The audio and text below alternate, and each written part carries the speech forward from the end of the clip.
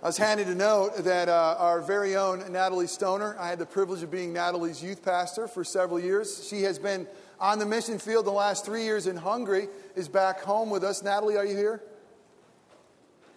Pointing somewhere close by. Natalie, I'm looking over there. You used to sit over here. After 3 years, you've migrated over there. So welcome home, Natalie Stoner. Thank you for serving Jesus. It's great to have you home.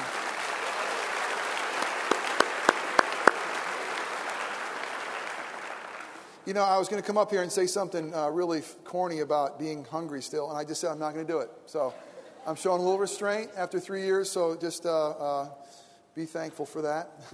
Turn with me in your Bibles to 1 Peter chapter 2. Today, as we continue our journey through 1 Peter, we're going to find a challenge for all of us on this Father's Day, for those who are fathers, those who aren't, those who once had a father. Basically everybody, God's Word has a challenge for us today in His Word. As we've been making our way through Peter, one thing that Peter starts with that becomes very apparent, very clear, that's quite humbling, Peter paints a picture of who we are in Christ. And he uses labels, he uses terms that describe who we are in Christ. And once you hear these things, you think, wow, God is calling us, sinners saved by grace, and yet have been made joint heirs with Christ. God the Father is calling us His chosen people. He's calling us a holy nation. He's calling us a royal priesthood. And with all these titles that God the Father Himself, the one who has all authority, gives to us, you would think that we have a great deal of entitlement. And last week we looked at the fact that God is calling all of us to submit our lives. The entitlement that we have as Christians, the entitlement that we have as those who follow Jesus is this: it's serve others. Serve Him as we serve others. The entitlement that God gives us for being chosen, for being royal, for being holy, is one of servant. One who submits. God told us last week through His Word, submit to all authority. Today we see that God even cares about the marketplace. God cares about our work environment and that we are to submit to authority even there. 1 Peter 2, verses 18 through 20. Let's be mindful that we are reading God's very own word together. Begins this way. Servants. And by the way, that word in the Greek is more of a household servant. God calls us in verse 16 His bond servant. This is more of a home servant. And I don't want you guys to get hung up on the word servant. In our culture, this kind of sounds like slave or servant. What is he really talking about? It's much different in biblical times. This is someone who may have gotten into some financial difficulty and is trying to pay off his debt, but it doesn't have what our society thinks of it. And really, we can look at it as one who is called to be under authority to a boss. Servants, be submissive to your masters with all respect, not only to those who are good and gentle, but also to those who are unreasonable. Really, the Greek word there is where we get our word sclerosis of the spine. It's crooked. It's those who are crooked, those who might render harm. God's word is challenging us this morning, saying, servants, be submissive to your masters, not only those that are good and gentle, but those that are crooked, those that are unkind, those that are unreasonable. For verse 19, for this finds favor, if for the sake of conscience toward God, a person bears up under sorrows when suffering unjustly. For what credit is there if when you sin and are harshly treated, actually enduring blows, you endure it with patience?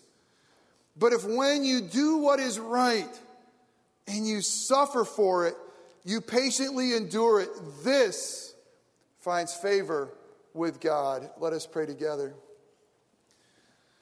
Oh, Father God, oh, how we need to hear from the Heavenly Father on this Father's Day.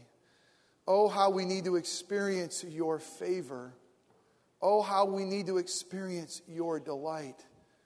And how in the world can sinners like us experience favor from a holy God this morning? Well, the only way that can happen through the work of your Son and the power of your Spirit is if you come and you're pleased to speak through a broken sinner, a sinful father like me. And Father, that you would open up our ears to hear from you and to hear the voice of God this morning, and that you'd open up our minds to understand this text before us, a text that maybe that our society doesn't hold in high esteem, but it's your word. And so God, open up our minds so that we can understand it. Father, soften our hearts so that we can receive and embrace your truth. Father, strengthen and empower our feet so that we can walk in light of this passage, in light of your truth, in a way that brings us your favor, your pleasure, and your grace. And Father, the things that are said this morning that are merely my opinion or that are wrong, may they quickly fall away and be forgotten. But the things that are preached and spoken this morning, God, that are true, that contain the good news of Jesus Christ, would you use those things to make us more like your Son, our Savior, Jesus? We pray that you and you alone receive glory, and that we receive great joy and great encouragement and great challenge this morning. And it's in Christ's name we pray. Amen. I really believe the most celebrated father-son relationship in our society today, or at least in recent history, is the relationship between Tiger Woods and his father, Earl. Even this morning, it's kind of ironic. This morning is the last day of the U.S. Open, a major golf tournament taking place in New York. Today, as I woke up and was making my coffee, getting ready, and spending time with the Lord and making sure there's nothing on SportsCenter I need to see before I really spend time with the Lord, there was a commercial by Nike celebrating Dads and Father's Day. And you know what it was? It was Tiger Woods as a kid growing up. And I can't tell you how many clips. It was an incredible amount of clips of watching father and son together, play together, on the golf course together. This instruction between father and son that led up to this incredible world's top-ranked golfer, Tiger Woods. I would imagine when Nike bought that airtime that they thought this will be great. Our man Tiger Woods will probably be near the top of yet another leaderboard, about ready to win yet another major championship. And on this Father's Day, is there anything better to celebrate and to get Nike's name out there than to celebrate the relationship between Tiger and his father, Earl? Most of you probably know that Earl Woods recently passed away. As a matter of fact, Tiger, in the passing of his dad, the passing of what he called his best friend, the passing of his mentor, the passing of his coach, walked away from the game of golf for a while. He could not even bear to go necessarily play. He had to walk away and just mourn the loss of his father. As a matter of fact, this was the first tournament in which he came back to play in. And for the first time in his professional career, during a major championship, he missed the cut.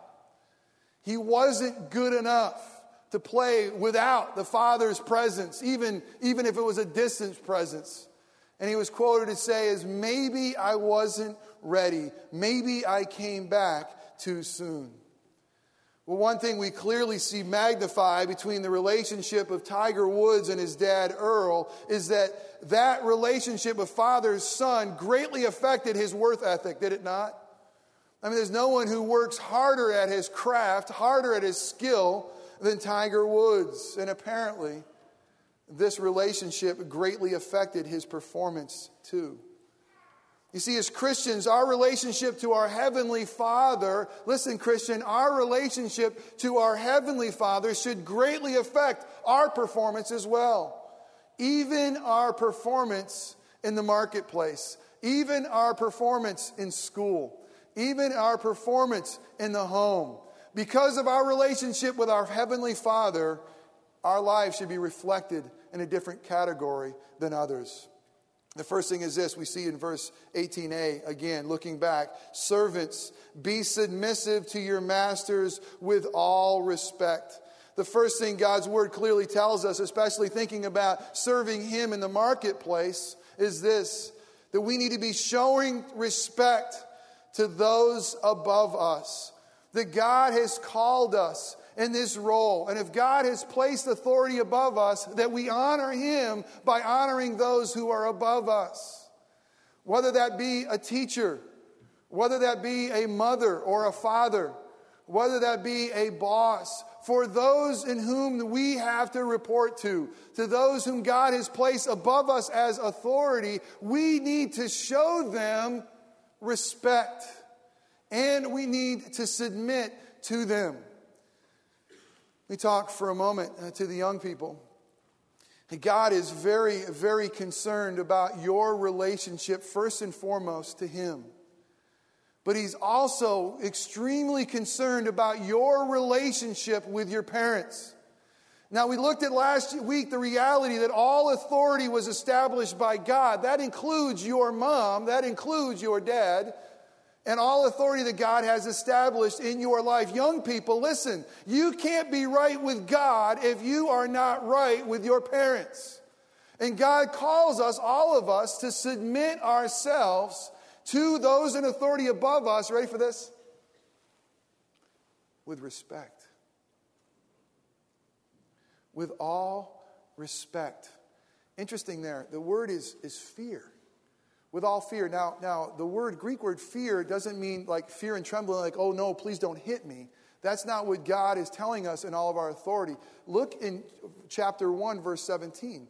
And it talks about, Peter says that we are to live our lives in fear to the Lord, out of reverence and respect to the Lord. Then you look at verse 2:17. Again, last week we ended with this. Honor all people, love the brotherhood, fear God. This word is translated here, respect. God cares about the way we handle authority, even our bosses and in the marketplace. And God says that we are to treat them, our bosses, and honor them, submit to them with fear, with respect, with all respect. Calvin says this about the word that can be translated respect or obey, with sincere and willing reverence. Think about that. God calls us into a relationship. He tells us all authority is there because I established it. You don't like your boss. I've established all authority. None's not there without me.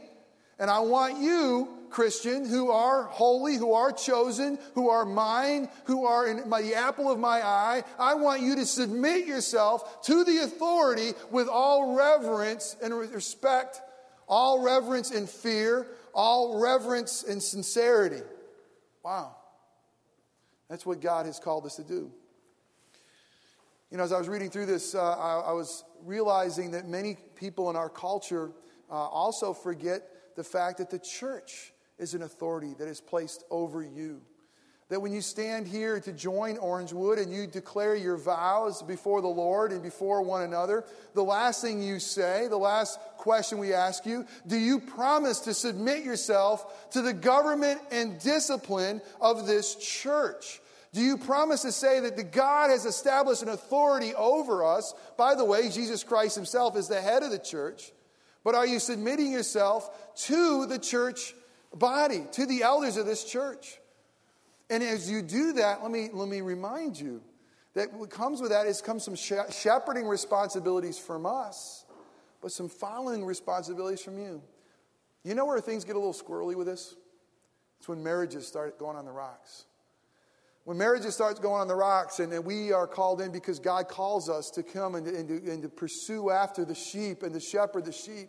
When marriages start going on the rocks and we start saying, hey, do you guys have biblical grounds for what you're doing? Are you in counseling? Come meet with us. Come into the church. Let us love on you. Because God hates divorce and God loves, and He's the one who instituted marriage. And He's given you to us to shepherd and to care for you. And so sometimes we come into your lives and there's some strife there. We say, you know what? You're not honoring God here. And you know, we often hear, it's none of your business. It's none of your business to stay out. Don't meddle with my life. No, it is our business. Because God has put above you for your good, for His glory, the church. And we will stand before the Lord someday and be accountable for what we've done. But our call, Christian, show respect to those above us. Well, it's easy when we want to look at giving respect to those who deserve it. That's easy. It says, for those who are good, for those who are gentle. If you have a good and gentle boss, if you have a good and gentle mom, if you have a good and gentle dad, rejoice. But if you don't, it doesn't mean that this doesn't longer apply. Look again at the end of verse 18. Not only to those who are good and gentle, but also to those who are unreasonable, to those who are crooked, to those who are harmful. God's word is calling us, listen to this, this is a tough challenge, that we need to be giving respect to those who don't necessarily deserve it.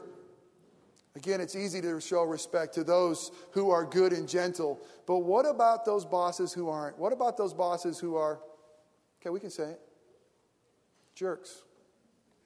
What about those bosses that just don't seem to get it? What about those bosses that they seem to be godless? What about those bosses that just their lifestyle may be repugnant to all that you know and do? God's calling us that we are to do right when others are wrong. Listen, how hard is that, Christian? But God's not saying, hey, listen, I want you to submit to authority because I set it all up. But if it doesn't go well, you got a little back door here. You got a get out of jail free card. If they're not acting properly, hey, man, all bets are off. No, He's saying this. I have called you to submit to authority. And not only just submit to authority, you got to do it out of fear. You got to do it in all respect. You got to do it in reverence. And you got to do it to the good. And you got to do it to the bad. And that is going to please me. And so, again, look to me and trust me. Doing right when others are wrong. You know what we want to do? We want to sit in judgment.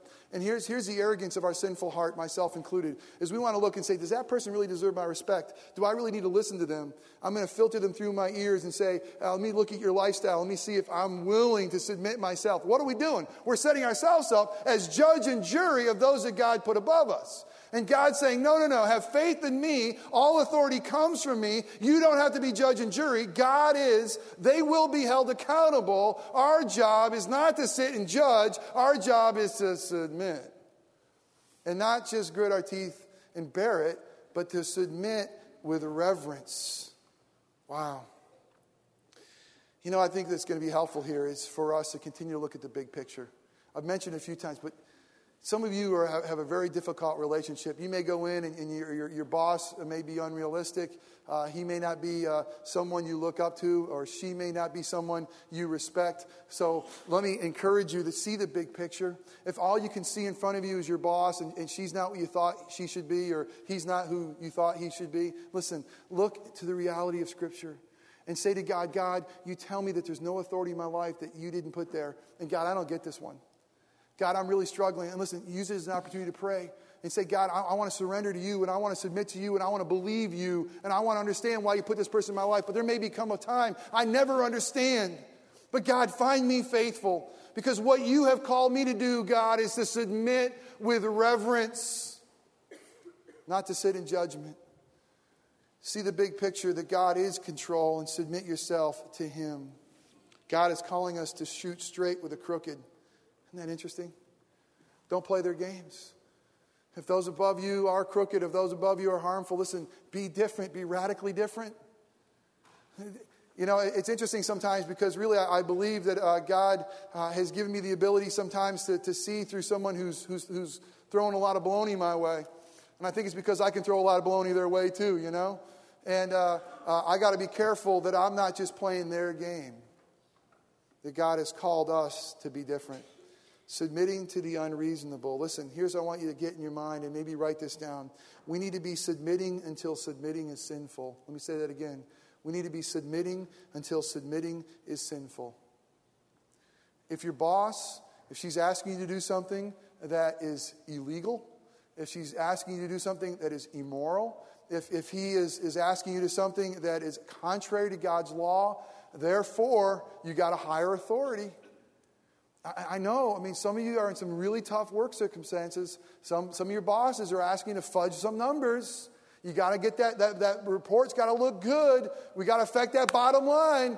And some of you are going to ask to look the other way. Some of you are going to be asked to do some things that aren't really ethical. And some of you may be able to say, well, I'm just submitting. I'm not the one who's really initiating this. No. First and foremost, you submit to the Lord. And you never have to submit in an area where they are asking you to do something that's immoral. Let me challenge you a little bit further. What about your time? I mean, some of you have bosses that are very unreasonable with your time. And really, they're asking you to spend so much time there that's killing your family. That you're just not being the dad or the mom that you should be. And that's a tough call. It's not as black and white. But I tell you, when it comes to submitting, if they're asking you to stay to the point where it's a detriment to your family, and let me challenge you, listen to your spouse. If they're saying, you're never here, you're only giving us leftovers, it may be a time to start looking for something else. We need to submit till submitting is sinful, but we got to look at it. How is it morally affecting our lives? And how is it relationally affecting our families? In verse 20, we realize that there's a sense where you sin, you get what you deserve. Getting what you deserve in verse 20, verse A. What credit then is if you sin and are harshly treated? I think there's a reality that here we need to see is this. Sin always has consequences. Listen, sin always has consequences. How often does sin have consequences? How often? Always, always. It may not be immediate. And you may not see it. And it may not bear its fruit right away. But sin always has consequences. It's going to clog that communication that you have with the Lord. It's going to affect your relationships around you. It's going to deafen your ears. Sin always has consequences. And your sins will find you out. My mom told me that early, and she was so right. I hated it. But it's true. They're going to catch up with you. Why? Because God loves you so much, He's going to pursue hidden sin in your life and reveal it. Because He doesn't want it there. And He wants you to deal with it. He wants to bring it to the surface so you confess it and purge it so you can have that life and life abundantly. Sin will always have consequences. And God is going to be gracious enough to shine a little light in there and magnify and say, you got to deal with this situation. Katie and I celebrated 19 years this week. Thank you for the cards and flowers. And well, we went away. We went off to a dinner and to a movie, one of her favorite things. And we got there a few minutes early. We watched the 20. You know those 20 minutes before the movies? Everybody know kind of what I'm talking about? You guys go to the movies? Okay. We sat there and watched the 20. And after every little clip, we just kind of looked at each other and said, you got to be kidding me. I mean, the sin, the depravity. And you know, I'm not trying to be a prude. I mean, I'm not trying to just bash culture. I think God's called us redeemed culture. But you know what? There's times I just feel like God is calling us. When are we going to say enough's enough? That's the one thing that came out of there. When are we going to say enough's enough? When are we going to look at the sin in the world and says, I just can't take it anymore. I'm stopped buying that product. I'm stopped going here. Sin always has consequences, but we live in a society that's so bad it just numbs us to its reality. But listen, by sinning you will get what you deserve, but also, what about the harder part in verse 20b? What about when it says this? Listen. But if when you do what is right and suffer for it, you patiently endure it, this finds favor with God. What about in the marketplace when you are getting what you don't deserve? When you're doing the right thing, when you're being wronged, when doing right. I think there's something really important for us here, and it's this. There are those in the church that will say, if you do the right thing, your life will be just perfect. And if you're having struggles in your life, or if you don't have enough money, or if there's struggles in your marriage, or if you're not driving the big enough car, if there's issues in your life, really it must be that you don't have enough faith, that you're not giving enough money, that you're not doing the right thing before the Lord. And I love the reality of Scripture, and it says this: anyone who wants to live a godly life will be persecuted. If you do what is right, you may be treated wrongly. Listen, we live in a fallen world. And the reality is that if you go into work tomorrow and you honor God by honoring those above you, you do what is right, you do what is moral, you do what is ethical, you still might get fired. You still might be suffering for doing what's right. But there's such good news. There's a Messiah who knows your pain, who did what was right and suffered unjustly. We can't guarantee, even to our children, I wish we could, for those of us who are raising kids, and say, listen, do the right thing. It'll always lead to you being praised. Do the right thing. It'll never hurt. Do the right thing. Those around you will applaud you. The reality is, do the right thing, and sometimes all you'll have is the hidden smile of God. But I can promise you this, it's enough. Do the right thing even when it hurts, being wrong when doing right. But you see, there's a beauty with this. Listen, Christian, there's a beauty for suffering, for doing what's right. And here's the part of the beauty. It brings us into fellowship with Jesus. In verse 21, we're going to get to this next week. For you have been called for this purpose, since Christ also suffered for you, leaving you an example. Paul will say it this way in Philippians 3:10, that he cried out and says, I want to know God. I want to know Christ and the power of the resurrection. I want to have fellowship. I want to have this koinonia fellowship with Jesus with suffering. God wants us to know him through pain. And there's a part of knowing him that we'll never experience apart from suffering. But when we suffer for doing what's right in God's eyes, we see Jesus more clearly, and he's more beautiful, and there's a relationship with him that gives us life. Again, we got to see the big picture. And the only way we get this is we see the cross of Christ. The only way we get this is when we see the face of our Savior. Listen, Christian, here's what God gives us. Having peace and favor with God and suffering. Listen, Christian, having peace and favor with God and suffering is better than worldly gain without the peace and pleasure of God. Do you believe it? Do you believe it? Do you believe the greatest thing you can have is having that favor of God and having peace with God no matter what the world offers you? If so, you will be like Paul and say, for me to live is Christ and to die is gain. Finally, we see in verses 19 and 20 that we need to be finding the Father's favor in suffering. You know, I've had the privilege of being around a lot of dads through Band of Brothers. Even yesterday, a few of us went to a all African American rally for fathers. It was a breakfast up at the Hilton up in Altamont Springs, and I think there were 3 Orangewood people there. We were the only white faces, and it's a big room for breakfast. And what it was a bunch of men gathering and encouraging one another, kind of a promise keeper kind of event. But you know what men long for? You know what men are seeking? So many men, even in this church, are longing for? It's their Father's favor.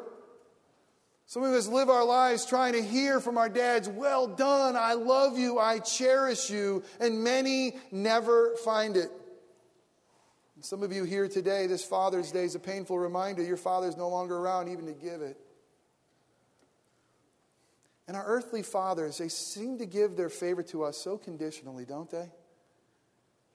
We can't ever seem to get it or get enough of it. We always seem to have to earn it. I'm coaching some 10-year-olds for an all-star team, and I'll tell you, we're good.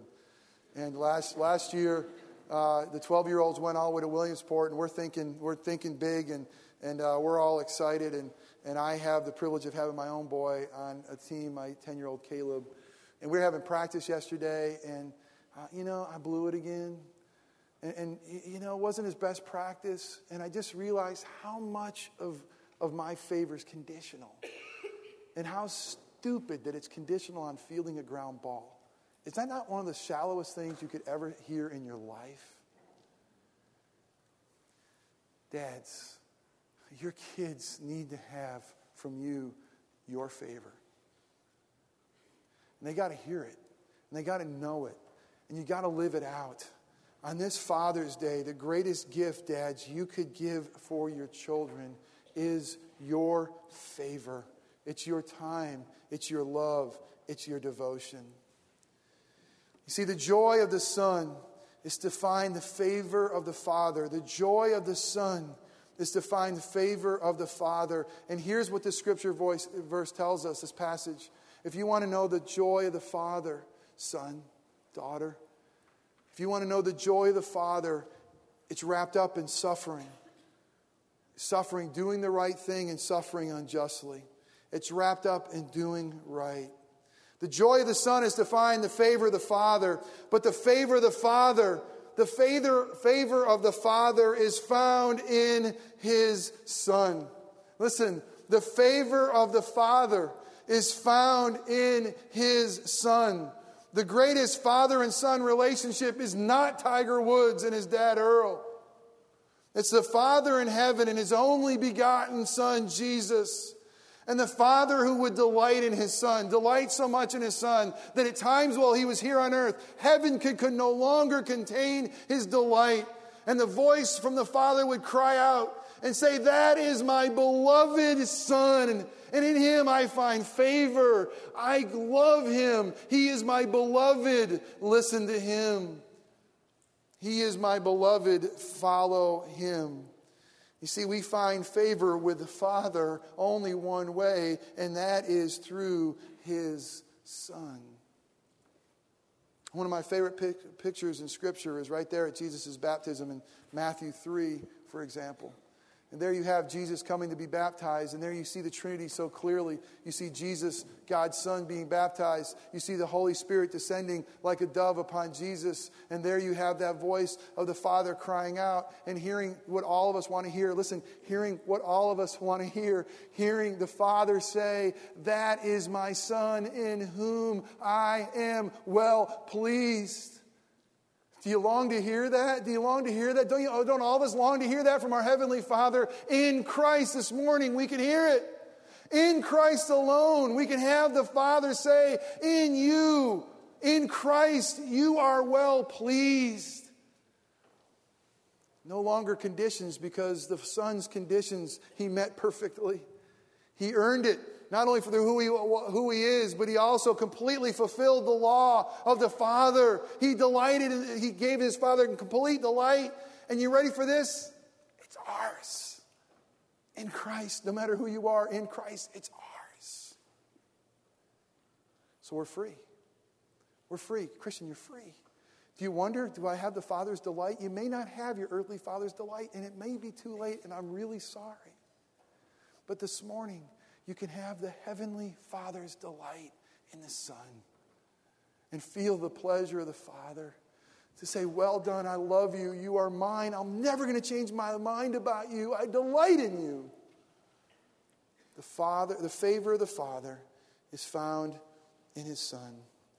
And now we're free. If you have that, you're free. Listen, you may not get it from your earthly dad, but you got it from your Heavenly Father. Go in love others, and submit, knowing that you've gotten everything you need through Christ Jesus, our Savior. Everything else is pale compared to knowing the Father's favor. As the worship team comes forward, we're going to sing a closing song. And the closing song is going to be "Knowing You." And it's a reality where we sing this and saying, compared to all of life, it really is taken out of Philippians 3. One of my favorite passages is Philippians 3, 7 through about 10. I quoted 10 earlier, and it's this: "I look at all of life, and I consider it dung compared to the incredible, surpassing knowledge of knowing Christ Jesus is Lord." Do you know that reality? Do you know the Father's pleasure this morning? If so, nothing else compares to it. Let us pray. Father, thank You for the love that You have for us through the work of Your Son, applied to our lives through the work of the Spirit, that knowing You, Jesus, there's nothing greater. And Father, I thank You that frees us to submit our lives to the authority that You've placed around us, to see the big picture, and Father, to honor You by doing what's right. May this song be our heart's cry. In Christ's name, amen.